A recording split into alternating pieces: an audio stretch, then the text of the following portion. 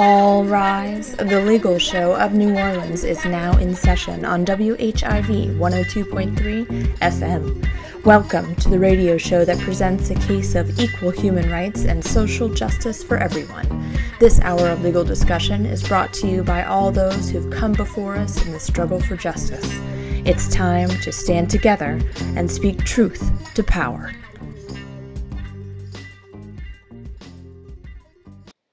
Good evening, happy Wednesday, and welcome to the All Rise Legal Show, presented by the Justice and Accountability Center of Louisiana.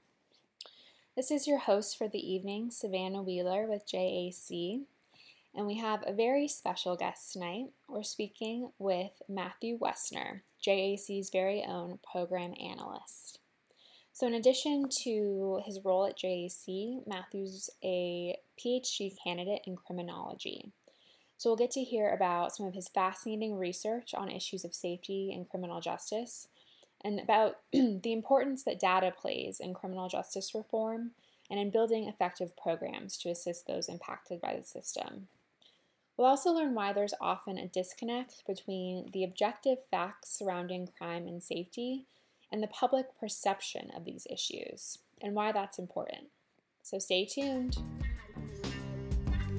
You are listening to WHIV-LP in New Orleans 102.3 FM, dedicated to human rights, social justice, and public health.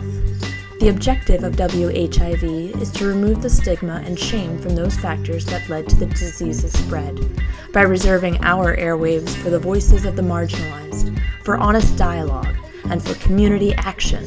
We're working to bring issues of social injustice and human rights into the light. Donate or become an underwriter by emailing info@whivfm.org. My name is Matthew Wessner. I am the programs analyst for the Justice and Accountability Center of Louisiana. My primary role is collecting information about the programs that we operate and pursue, and using that information to disseminate it to larger audiences. So what that really means is tracking our programming, collecting data, and measuring specifics and particulars within the programs to determine whether or not they're effective, cost efficient, all that, and to determine whether or not they can be applied on a larger scale. On top of his role with JAC, Matthew's also keeping himself busy with a PhD. Yeah, I'm going to finish my PhD, hopefully. It's tentative, but in August of this year. Nice. I'm very excited. And what is the focus of Matthew's graduate studies and research? My PhD is going to be specifically in criminology at Florida State University. So Florida State University is in Tallahassee. There's a reason why I'm there. It's not an online program. It's a conventional brick and mortar program. I attended coursework, and then when I was kind of finished with the majority of the coursework, the stuff that required me to be in person, I was able to move back to New Orleans and kind of pursue the research component of the program here locally. And so my dissertation, all of the data that I collected for it was collected right here in New Orleans. So I wanted to know a little bit about Matthew's background and what led him to the study of criminology. It's actually pretty colorful. I will try to give the most truthful account as possible. So I started off as a musical theater and acting major at the University of West Florida, which is in Pensacola. I grew up in South Florida, sort of about like 80 miles north of Miami. And it was the school that I could go to that was in-state, that was furthest away from my parents. Not that I was 18 and I just wanted to go somewhere new. I didn't want to go to the university that was in Orlando because every single person from my high school went there. So I just wanted something different. And I started off there. My first 2 years were in musical theater, partially funded. And I just really didn't do well. I didn't excel. And I think part of it was because my heart wasn't in it anymore. I was really into it in high school, and then I don't think I could stomach all of the political aspect of it. Some people are really good at navigating that, and I just don't think it was for me. I still really enjoy that, and it's a big part of my life, but just not in a professional way. So I kind of shifted to political science because I felt like, in a way, that was a natural that was a pathway that many people take. I mean, I've actually talked to a lot of people that were poli-sci, graduated political science degrees, and many of them started out in acting, which is funny. Law school is the same thing as well. So I think there's something inherently similar between the two. There's an inherent connection between the two. At any rate, I graduated my political science degree at the University of West Florida, and then I came to New Orleans in 2011 when I was accepted into Loyola's criminology program. And I didn't really know what I wanted to do with that. I was interested in people. I was always interested in science, but I knew that the hard sciences, so it's like chemistry and biology, were like not exactly the right direction for me. So I was really interested in people and why they behaved in the ways they did. So that it first started off as why do people vote the way they vote? That was nested in political science, and then it kind of evolved into why do people commit crime, or why do people stop committing crime? And so that kind of brought me into criminology, which is really an interdisciplinary field that combines many different types of sciences, including the hard sciences. So there's a meeting point of neurobiology and neurochemistry and psychology and sociology and anthropology and demography. That is criminology. And so I felt like it was the right fit for me. I was at Loyola I blew through that program pretty quickly. It was only like 15 months. And I started my PhD in criminology off at the University of Southern Mississippi, which was close to New Orleans. I didn't want to leave New Orleans entirely. And I was only there for a semester. It didn't really fit. It wasn't the right fit. And I decided to apply for Florida State. And I got in. I was very surprised because it is a very competitive program. And then I went there. And so I've been there since 2013, trying to finish up all of the ends of the program. And I've been working with the same faculty over that period of time. And it's been bliss. It's been really good. It's been a really good fit for me. I also hold a couple other graduate accreditations. I have an additional graduate accreditation from Florida State through their emergency planning. So I have that. I got that one summer. I was just like, I'll get this. So yeah, and I'm going to do another one this summer. So I'm a bit of a degree collector. I'm doing the one I'm doing, I think, is going to be through Michigan State University, and it's going to be another graduate accreditation in urban planning and GIS, which is GIS is like a data platform where you use maps. You use maps to layer different points of data. So it'll be a little pet project for me. I'm excited. I was interested in hearing more about Matthew's research and work in the field of criminology. What does the academic and research side of the criminal justice field look like? Yeah, I was really lucky to start off my time at Florida State working with this faculty member. Her name is Dr. Sonia Sinek. So she's at Florida State currently. She's an absolutely brilliant scholar. She's a workhorse. She produces so much literature. It's absolutely insane. I got to work with her for about 3-ish years. So most of the stuff that I worked on with her, of course, was a reflection of her own interests. But I actually developed a very strong interest in it as well. So she was on this grant. It was an NIJ grant, using this data that had been collected in Iowa and Pennsylvania, 2 very random states. But there's a reason for that. The host universities were in each respective state. They were following adolescents from their first year of middle school all the way through high school, and they have all this it's a rich array of information on behavior and health and diet, family life, and so that data was what we used to publish a lot of the work that was eventually found its way into academic journals. So some of the stuff we did was on onset of behavior.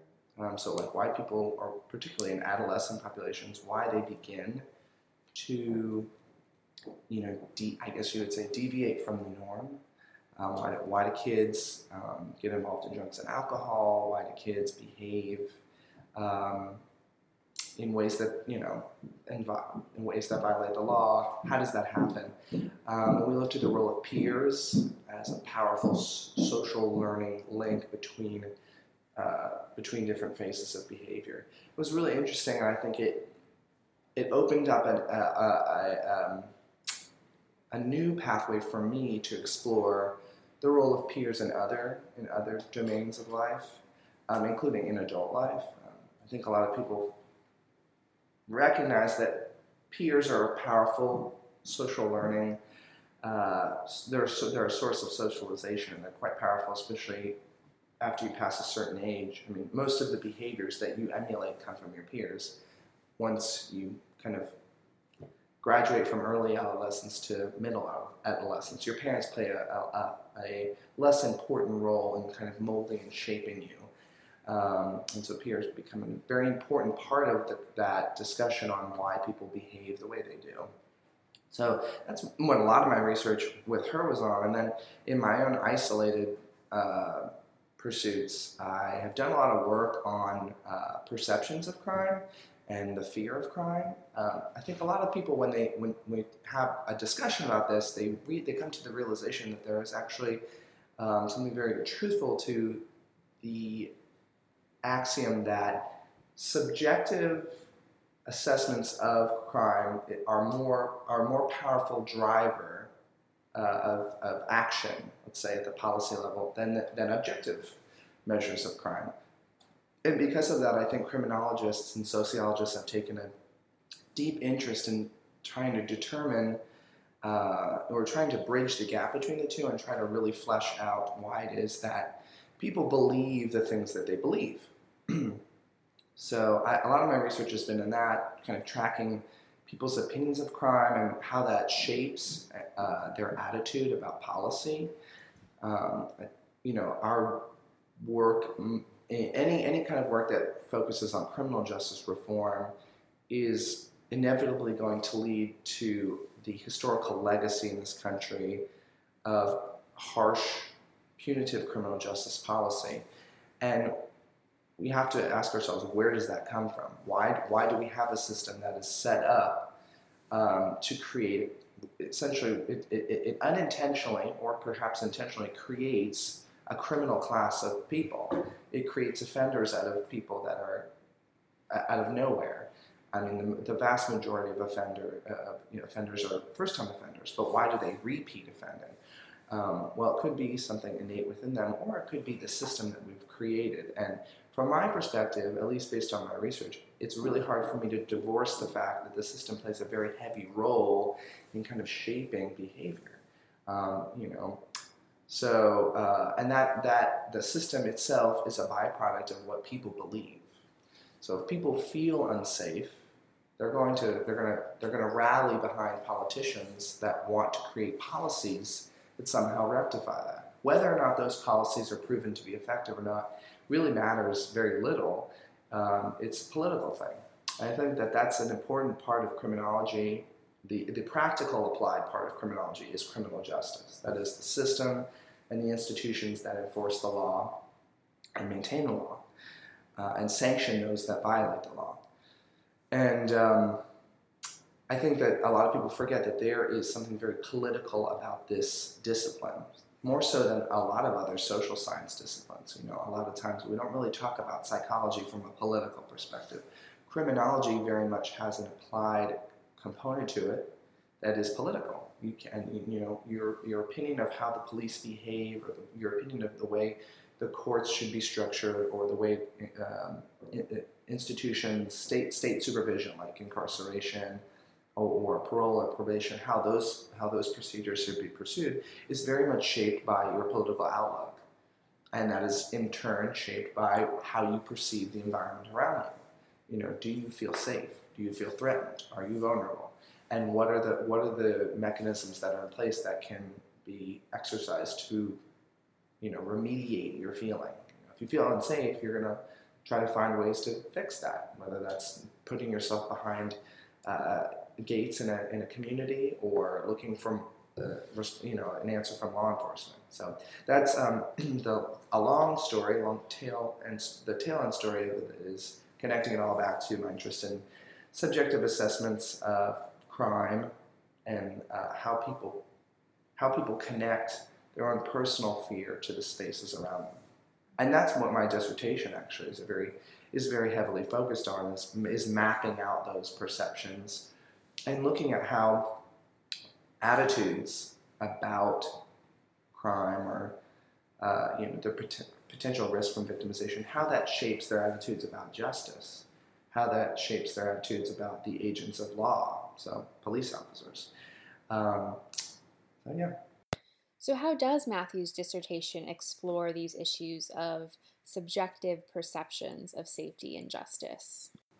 I actually started my dissertation on a different topic. I was using the Prosper data. That's the name of the data that I had been working with that faculty member, Dr. Sinek. I had started off with the intention of using that data to explore a variety of different topics, one of them including how accumulated trauma impacts behavior and pushes people towards either internalized or externalized coping mechanisms.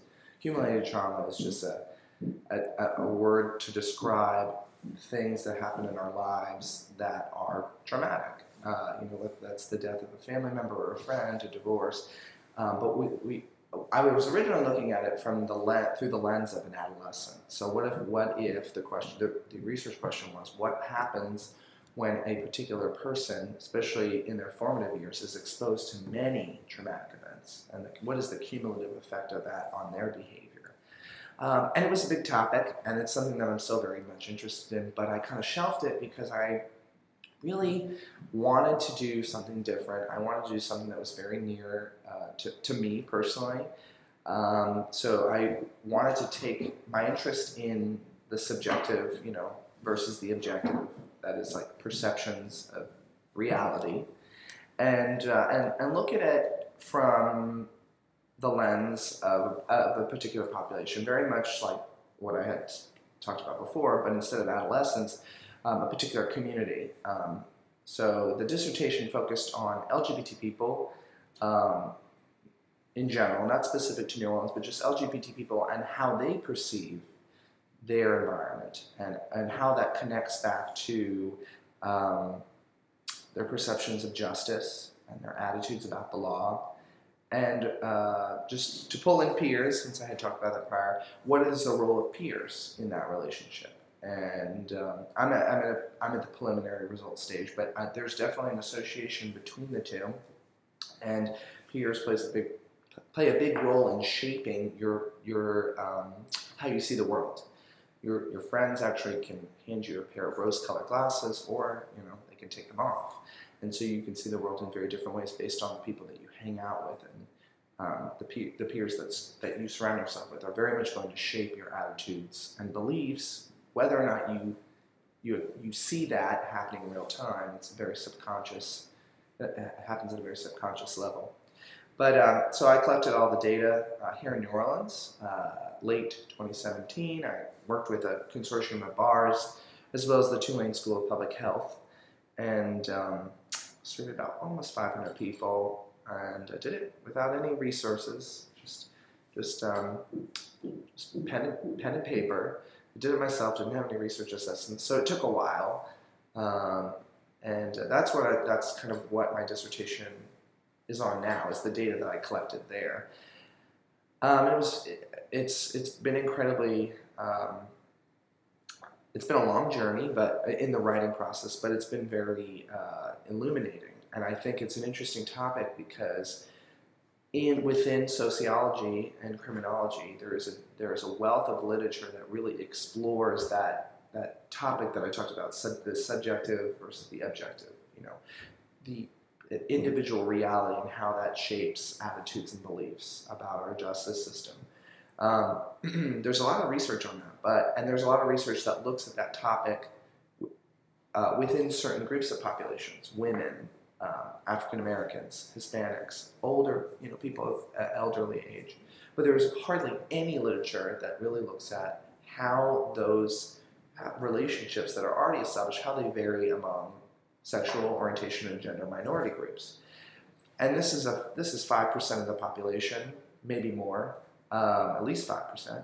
That's a notable minority that needs to be covered. And in academia, there's always this effort to close gaps in knowledge. And so from my perspective, this was a good opportunity for me to provide a bridge. And so I'm excited to disseminate my results because I think that perhaps I'm thinking too highly of what I'm doing, but I am very interested in the material that I'm working on, and I hope that other people are. So, and my goal is that once this is all done, it will provide a map for others that will pursue this type of research in the future. Stay tuned to the All Rise Legal Hour on WHIV FM. We'll be right back with more from Matthew Wessner. Do you have a criminal record? Is it causing you problems in getting housing or employment? An expungement might help you. JAC has a mobile and web application that will help you with an expungement. It's available on iTunes and Google Play. You can also speak with an attorney at one of JAC's expungement workshops at the Orleans Parish Public Defender's Office, located at 2601 Tulane Avenue on the 7th floor. We're there the 2nd and 4th Wednesdays of each month. More information can be found at www.jaclouisiana.org. Welcome back to the All Rise Legal Hour on WHIV FM. Our guest tonight is Matthew Wessner, Program Analyst with Justice and Accountability Center. So tonight we've heard a bit from Matthew on his research and interests in the field of criminology, including the role of peers in the way that we develop our beliefs, our perception of crime versus objective reality, and how this perception of crime and safety shapes our behavior, beliefs, and goes to impact criminal justice policy. So given that criminology is a field concerned with finding objective facts around crime and safety, and understanding people's beliefs and behaviors as they relate to criminal justice, what is then the role of criminologists in using this expertise to actually influence criminal justice policy and reform? Well, my personal goal, and I think part of this is because I was really nursed by faculty members at Florida State that believe that there is a huge deficit between our academy and our practitioners. So I'll back up and give an example. In medicine, when you read a medical journal, most of what you're reading there is often produced in times by physician groups. They're testing the efficacy of a drug and they're determining its impact. So there is a deep connection between the academic end of medicine and the applied end of medicine. And part of that, I think, is because it is nested in the hard sciences. It's much easier to determine the effectiveness of a drug based on, the hardline measurements. I can measure a certain amount of a drug at every time and determine its effectiveness, on a group of people. Whereas people measuring, the attitudes or the belief systems of people is much messier. People in general, and I think this is a problem in the social sciences, people are unpredictable, they're highly variant, and so what you measure one day might not be the same the next. There's a lot of measurement error in social sciences. Now, despite that, I still think that there is a huge deficit that is unexplained between the academy and the applied, the practitioner end. And so in criminology, our academy would be the criminology sciences. That would be the people that pursue the odds, the ins and outs of why people behave the way they do, respective to the law, and whether or not they begin, stop, or why they get involved in any number of things associated with the law and criminal justice. The applied part would be the people that we see every day on the streets. Those are the law enforcement officers, the probation officers, court officials, judges. Those are the people that are really making decisions about how the law is applied and how it's enforced.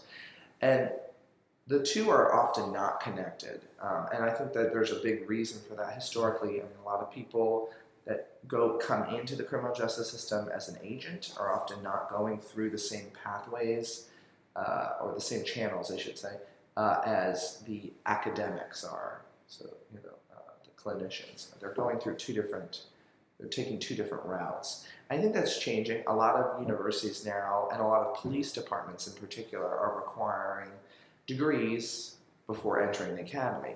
And so now you're seeing a lot of police, like here in New Orleans, you have to have, I believe, I could be wrong, but I believe you have to have an associate's degree.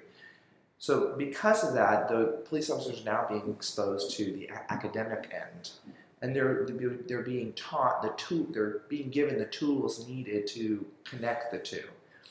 At the same time, I think that there's a responsibility that academics bear to connect the two. There needs to be a better effort to bridge university resources, because most of the research that's being done here is being done in universities. They are the incubators of most social science research. There are some private nonprofit organizations, JAC being one of them, and a lot of other institutes like Brennan, which is associated with New York University, and the Vera Institute. There are a lot of organizations that do nonprofit work that research this type of thing, and that's a good thing. But all three bodies, that is nonprofit research organizations, universities, and the practitioners, the law enforcement people, we all need to connect. And I find that problematic. And so my goal has always been to produce work that can be disseminated to many different audiences. I think that there needs to be a real movement in the academic community to produce work that is more approachable to the layperson. Academic literature is really hard to read. It's hard to read for somebody that's read it for many, many years. It's very in-depth. It's long-winded. A lot of it is a reference to a reference. And so I think that for many people that are not in that world is scary. That's very unapproachable. And so, like I said, all the research that I've always done has always been with the effort of pursuing policy change. There's real world application and implication. But I think that I'm only one person. There are a lot of other researchers that feel the same way about this. But I think there needs to be a movement within our discipline. And I think it's happening. I think that we're on the precipice of such a connection. At Florida State, we have a lot of scholars that do that kind of work, make a very concerted effort to bring in people within the community. So the university I'm at is in Tallahassee, Florida. It's the capital of Florida, and all of the state agencies are in Tallahassee. And so there's been a real effort to bridge the gap between the stuff that's coming out of the university, the stuff that we're producing, to quantify the things that we can quantify, the empirical literature, and connecting it back to how it's applied in the real world. There are examples of this. Community policing is something that came out in the mid-'80s, I suppose, and then it really was applied in a more widespread way throughout the 90s. Community-era policing was a shift in the style of policing and the approach to policing that has been very much undergirded by research efforts in the academy. I think that's a good example of connecting the two and showing what works and what doesn't work. We know that currently the profile of the criminal justice system is this. We have 2+ million people incarcerated in the United States. That's one for every 160, 170 people. That is insane. That's a rate that exceeds China, it exceeds Iran, it exceeds Russia, all of these countries that we think of, at least geopolitically, as hostile. Yet, we are a country that very much sits on this foundation of habeas corpus, and we are very much guided by these principles of liberty and freedom. And those things are all true, But we also have to introspect about our institutions if we're going to maintain those values. And I think that we can't possibly stand on a world stage and make the argument that we are the most free country when we haphazardly and quite extrajudiciously lock up people for things that probably could be handled in a much different way. So we have 2+ million people that are incarcerated, and that's a statistic that gets thrown around a lot. But then another statistic that doesn't get thrown around is that there are an additional 7 million people that are behind some form of state supervision. So that's parole, probation, or house arrest, or in halfway homes. Some kind of, they're being monitored by the state. So 9-ish million people. That's an incredible number. That exceeds the state population of Louisiana by about double. There are like 4 million people in the state, so that's twice the number of people in Louisiana. And those are people that are in state facilities, federal facilities, local facilities, and we're throwing a lot of resources at incarcerating all of those people. By state, the annual cost to incarcerate somebody varies greatly. But for example, like in California, the cost of incarcerating someone in the state facility exceeds the average tuition of a university. And it just, I think for anyone that has an eye for reform sees that as preposterous. There has to, and especially when, if we're doing this, we expect there to be a goal. If we're going to lock up all these people, the goal would be the elimination of crime. That's the long end goal. We can incarcerate ourselves out of crime. This is totally unproven. We have not reduced crime because crime is untenable. We can't control it because there's always going to be ways to commit crime and evade the system. There's a lot of crime that occurs that we don't even know about. There's a dark figure of crime that is unaccounted for. Probably a great deal of it. I think I saw a statistic one time that said that 40% of all crime occurs in a way that is not even captured or measured.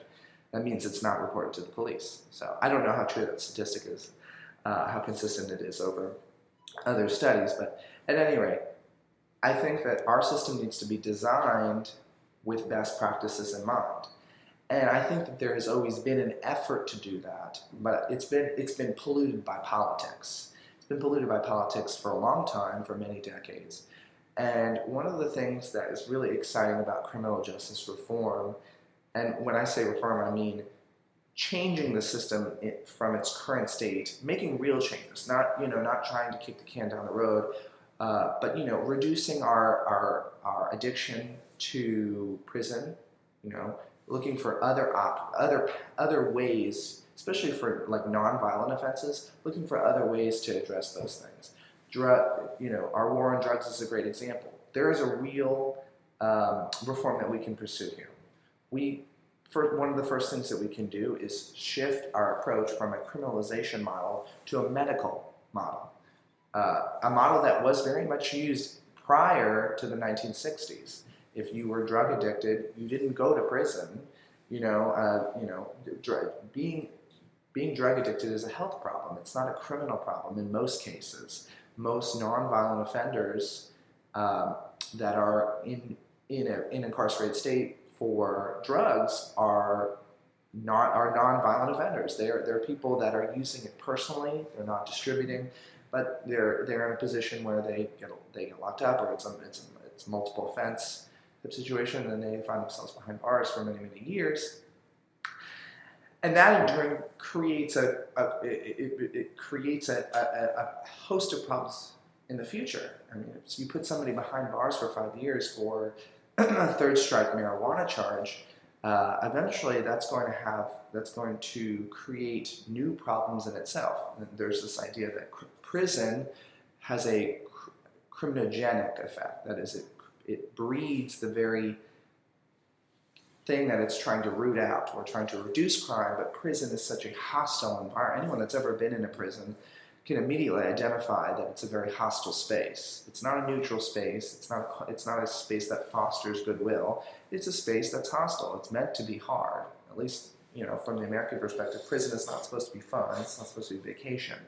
Where you put somebody that really isn't in that so-called life, this is a person doesn't have a history of violent offenses, and they have to adapt. There has to be some kind of social adaptation that changes people. It very much does. It changes your psychology. It changes your stature, your emotion, your approach to the world. People become very jaded.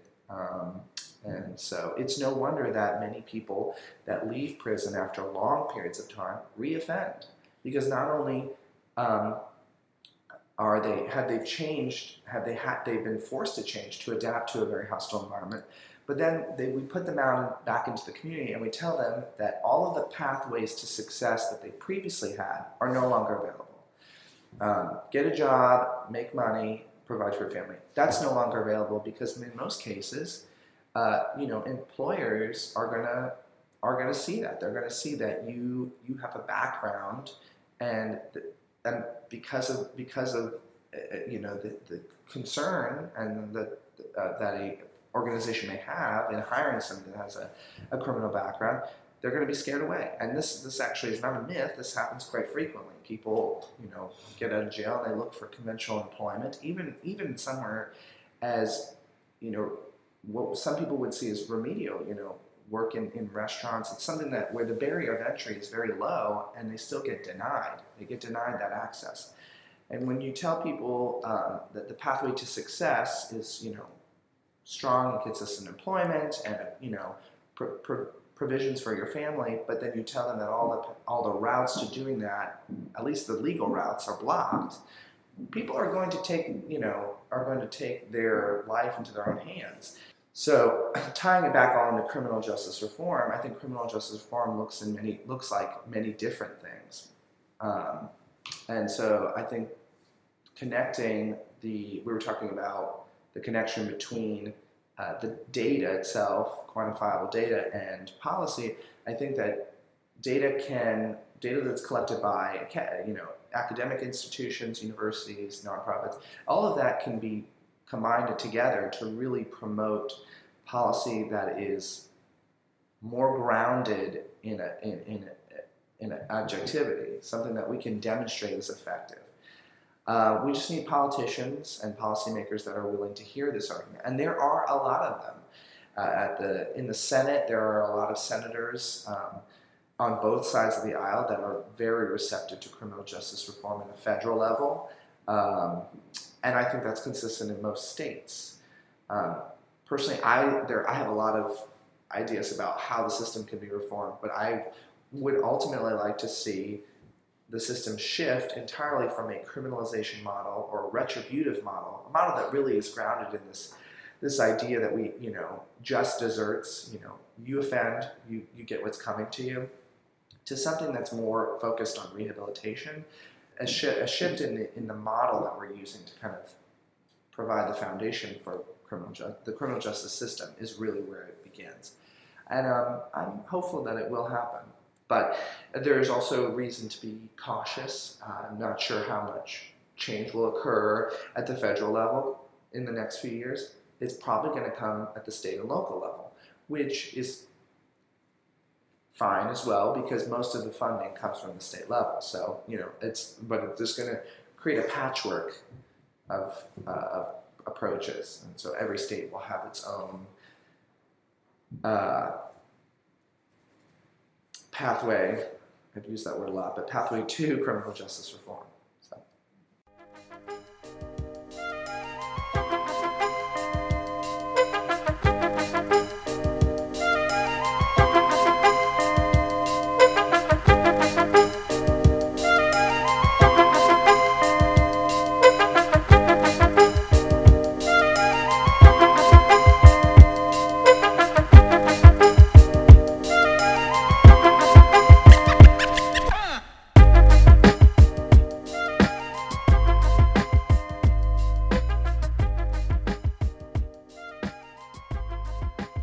You're listening to the All Rise Legal Hour on WHIV-LP in New Orleans, 102.3 FM.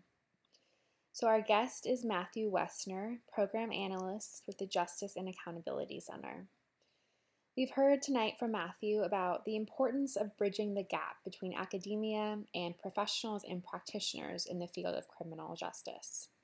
So, academics and criminology have a role to play in informing legislators and influencing criminal justice policy and practice. However, legislators and other players in criminal justice, such as DAs and judges, are ultimately accountable to the voters.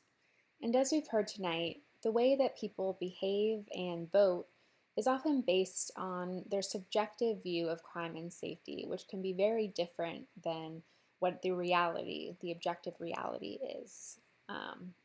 So then what is the role of criminologists in informing the broader public? Yes, this is where I'm getting at too, is that it is not politically popular to tell people that you are going to change the way you approach criminal offenders.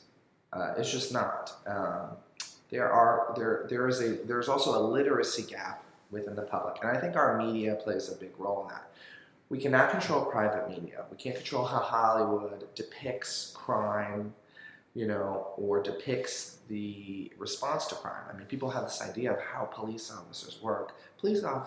Police work is incredibly basic. It's really basic. Most police officers will tell you, and I've never been a police officer, but this is coming from other officers, that most of the work they do is it's drudging.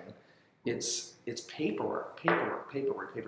Even field officers, even officers that work on the beat, are still having to do a lot of paperwork, or it's a lot of sitting in their vehicle.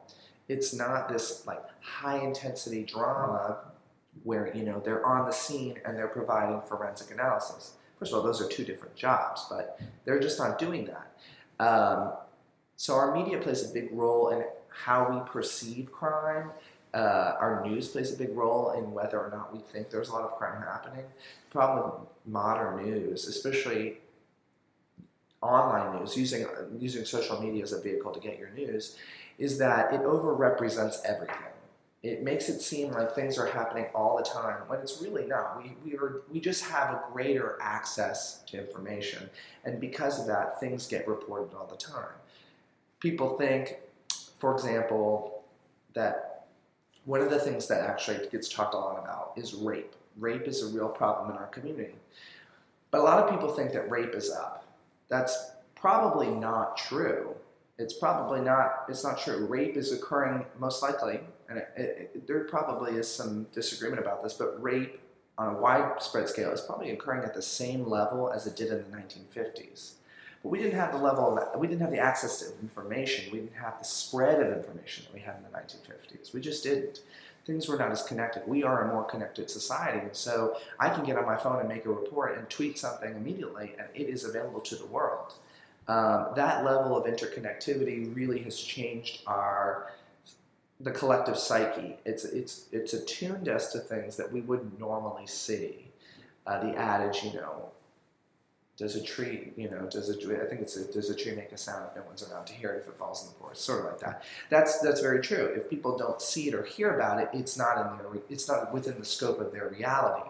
And so the news really it messes with the internal mechanisms that operate within our head. It makes us think that things are happening at a greater degree than they really are. I think crime is very much this. If you watch local news all the time, if you read the Times-Picayune or the Advocate here in New Orleans, most local news is about crime. It's about the double homicide that occurred in Gentilly. It's about the robbery that occurred in Broadmoor, or the Grand Theft Auto that occurred on Carrollton. All of these things. But is crime happening at a greater degree? Most of the statistics that we have, the stuff that comes from the FBI, Bureau of Justice Statistics, or even our local departments, suggest no. For the most part, violent crime has never been lower in 40 years. Now there's some variance in that. There are some cities, some areas of the country that are experiencing an uptick in that. But that's not like we don't really have a good explanation for why that is. That might be very local. It's a very cultural thing at a very local level. And it could also be the way that the institutions there are approaching the law. Perhaps there was a change in policing policy or there's a many different explanations for that. But no matter what ideological bent you come from, no matter where you are on the political spectrum or ideological spectrum, there's really not a lot of there shouldn't be a lot of disagreement about the very objective reality that is crime as an occurrence. Crime is not happening more. We don't have more violent crime. In general, we don't have more property crime. Crime across all metrics is lower over the last 40 years, but yet people are very fearful of crime. They feel that crime is up, and that was a topic of the 2016 election. As somebody that really watched this, it was weird to me to see that this topic, something that had been very popular in the 80s and 90s, when crime was actually up. Crime was up in the late 80s and early 90s. So it made sense to approach a political campaign from a criminal justice reform approach, or from a criminal justice approach. But at this point, it seems so foreign to me, and so, but people do feel more fearful, and I think it's a large part of it is because of the media. It's the media saturation, their exposure to movies and film, and depictions of crime on TV. There's a lot of psychological experiments about the chasm between reality and your built reality, what you choose to see. So what can we do about this disconnect? So there needs to be a public campaign. There needs to be a real effort. There needs to be an effort on our local, state, and federal government to educate people. And it needs to happen in schools too. Educate people on the realities of the law and justice, and how law and justice intersects with the people. I think there's a deficit. There's a literacy deficit. So I think that bridging the gaps in literacy would be incredibly helpful. And eventually, I think that criminal justice reform will happen naturally. I think part of it is going to be financial. I don't think that the state is going to be able to provide the apparatus for criminal justice, the system as it currently is, much longer, because it's so expensive. And it has a real human toll. So.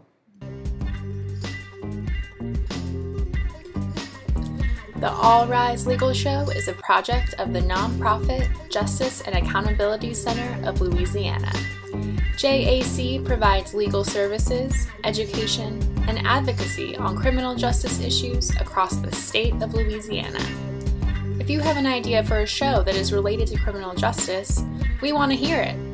All ideas can be sent to allriseradio@jaclouisiana.org.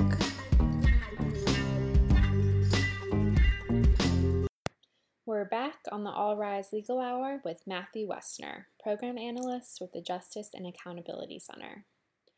So how does Matthew's background in criminology and research in these areas apply to his current role with the Justice and Accountability Center? Like I said, my role is my official title is Programs Analyst, but really what that means is I'm a researcher when you really peel back all the layers, and we have programming within our organization that's meant to remediate the effects of the criminal justice system. When people come out, they're post-incarceration, there are certain realities that they're faced with that are often not told to them. There are collateral consequences of incarceration. One of them is your record. Your record is public. If you offend, if you are incarcerated, people can look that up if they're interested. And because of that, many people are like I mentioned earlier, they're prevented the opportunities needed to really reestablish themselves from being incarcerated. It's a disruption in your life to be incarcerated, and so there needs to be options for you to pursue once you're out of jail or prison that allow you to kind of get back on your feet. So at JAC, one of the things that we see as kind of fixing the current problem, the current deficit, is through expungements. Now, expungements are a legal process that allows a person in the public to conceal their record from the view of the public, the wider public. Now, it's still visible to certain organizations and certain groups of people, but it's concealed from the public, and that actually can have a real impact on providing the options that are needed to reinstate, to reestablish some sort of normalcy post-incarceration. So somebody that's looking for a job and stable housing and needs all of that would benefit greatly, if they have a criminal background, would benefit greatly from an expungement. So we have the very generous support of external organizations that have facilitated our program that provides the resources and tools that people need to appeal to that process, to get people started on clearing their record, their public record. There's also there's another component to this that I think often gets missed, is that this legal process is very prohibitive. It's very expensive, and oftentimes many of the people that are coming out of prison have very few resources available to them, financial resources, and so getting yourself that clean record is really difficult, especially if you're living month to month and you're on a very fixed income. In Louisiana, the cost exceeds $500. It's like $550 to pursue this. And so there are many people that get discouraged from the legal process because they can't afford it. And so JAC can be a mediator between the individual and the court by kind of covering those costs.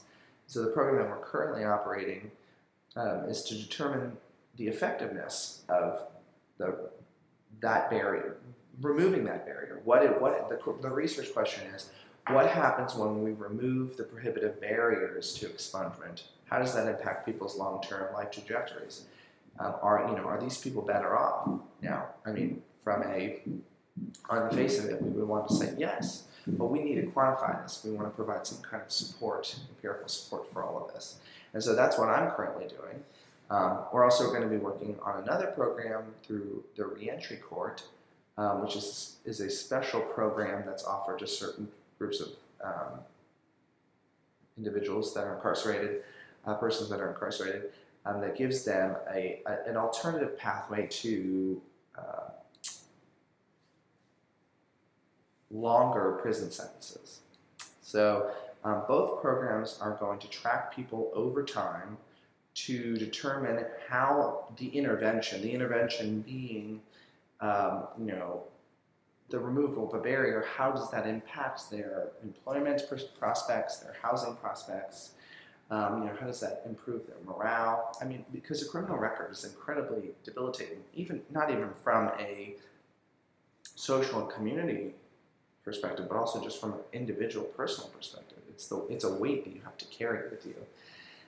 And so I am tracking the effectiveness of those programs over time and hoping that there will be something that we can provide to policymakers to demonstrate that these programs can come out of a nonprofit and a private provisional sphere and be approached from a more public sphere. That is, getting public money to fund these types of programs. And we would like to see a statewide program that's offered to people, especially people that don't have the funds to cover those expungements in particular.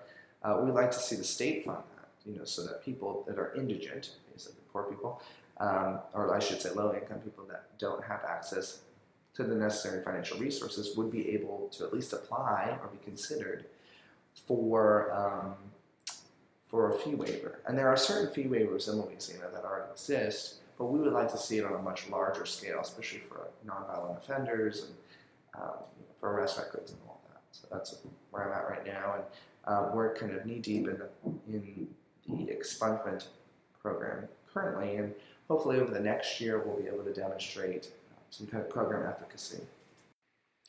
This brings us to the final question of the night.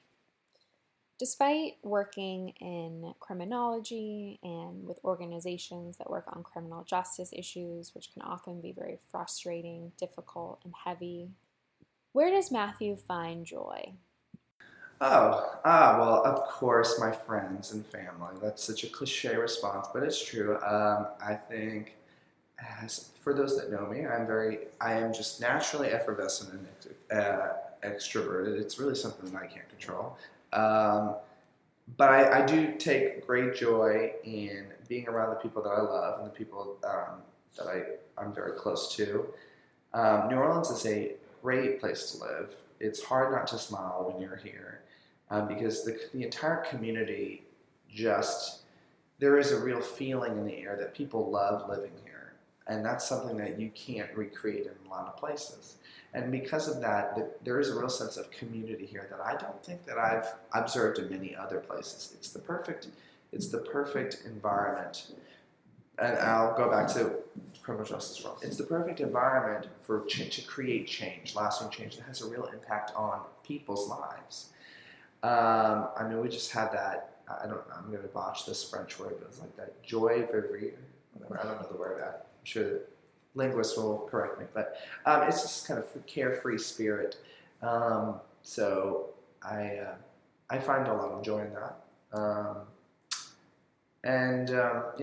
It's hard not to be happy when you have the people around you that are supportive and loving. But that is cliche, but alas. I also find a lot of joy in reading. So learning about new things. I think I'm a curious mind, so always on the edge of finding something new to learn about. So, cool. And travel. Never lose your sense of adventure. You can learn more about Matthew's work with JAC at jaclouisiana.org. It's been another episode of the All Rise Legal Hour. We'll see you again 2 weeks from tonight. It's been a good day and a good evening, and so good night. Beautiful things are going, scene. Yes. It's your man Verb, aquatic scholar, man. We're going to talk about all the things good in life, okay? Hold your head, it's off. Imagine early morning yawning, flapjacks on sizzle, girly naked with the apron just. Music for the show has been provided by Dalla Bin, produced by DJ Ian Head, with additional production from Verb Math from the album Styles You Can't Afford. All Rise Radio branding by Hero Farm, a marketing and public relations agency with a simple philosophy. Do great work for good people. The All Rise Legal Hour by the Justice and Accountability Center of Louisiana creates discussions with local attorneys, advocates, and impacted community members about all things criminal justice. Think the criminal justice system has a limited impact on those who are convicted? Think again. Affordable housing, sustainable employment, civic engagement, recidivism, community wealth, sustainable cities, supportive families, and parental engagement with children. All of these things and more are impacted by the criminal justice system. This system perpetuates poverty in our neighborhoods, our cities, our states, and our country. The All Rise Legal Hour explores how intertwined these issues can become and discusses solutions members of our community are implementing. You have been listening to the All Rise Legal Hour on WHIV-LP in New Orleans, 102.3 FM. WHIV is radio programming dedicated to human rights, social justice, and public health. Stream us live online at WHIVFM.org. End all wars. Verb approach the mic, clutch tight and beat right in, hooking up the beats and we do it all night. Honey in the front row, thick and grinning at me like you can get it till it come daylight. Word? Your new man come through just to meet your son. Call the little man, sir, respect him from jump. Next thing they shooting ball, getting his homework done. You thinking, yo, I got to keep this one. That's a good brother right there. Walk into the store, hold open the front door, step aside, let the queen walk in just before. Grab your stuff, head to the counter, and the cashier says, thank that lady, your stuff is paid for. What? It's your first child together, she's screaming, pushing it out, but all you see is God's image while she cussing you out. It's the next generation, this what life is about. Word to JMR's, the journey is just. I mean, it's all good, Ian. It's be like tripping, man. Look, man, I ain't even fading it, yo. No worries. The world is too good. It's like We all get bogged down, mad frowns and twisted. Small, middle, or large, the joys of life can't be missed, kid. Gather up the moments that's bringing you peace. Whether it's just a sunny morning or some raw-ass beats. A fresh P&J with a cold glass of milk. Or the number of a girl that's Serena type build. It might pass, but so does pain. Move on to the next, right? Tuck some aside when you're cashing your check. Learn to play guitar or get a fucking lap dance. Roll the sticky ick in a blunt, spend the weekend in France. Scope out the honeys, filling out the tight pants. And tell your folks you love them whenever you get the chance. And all of y'all out there, you need to quit front and get your silly ass up and dance. Yeah, you don't stop. Burn back with that fucking body rock like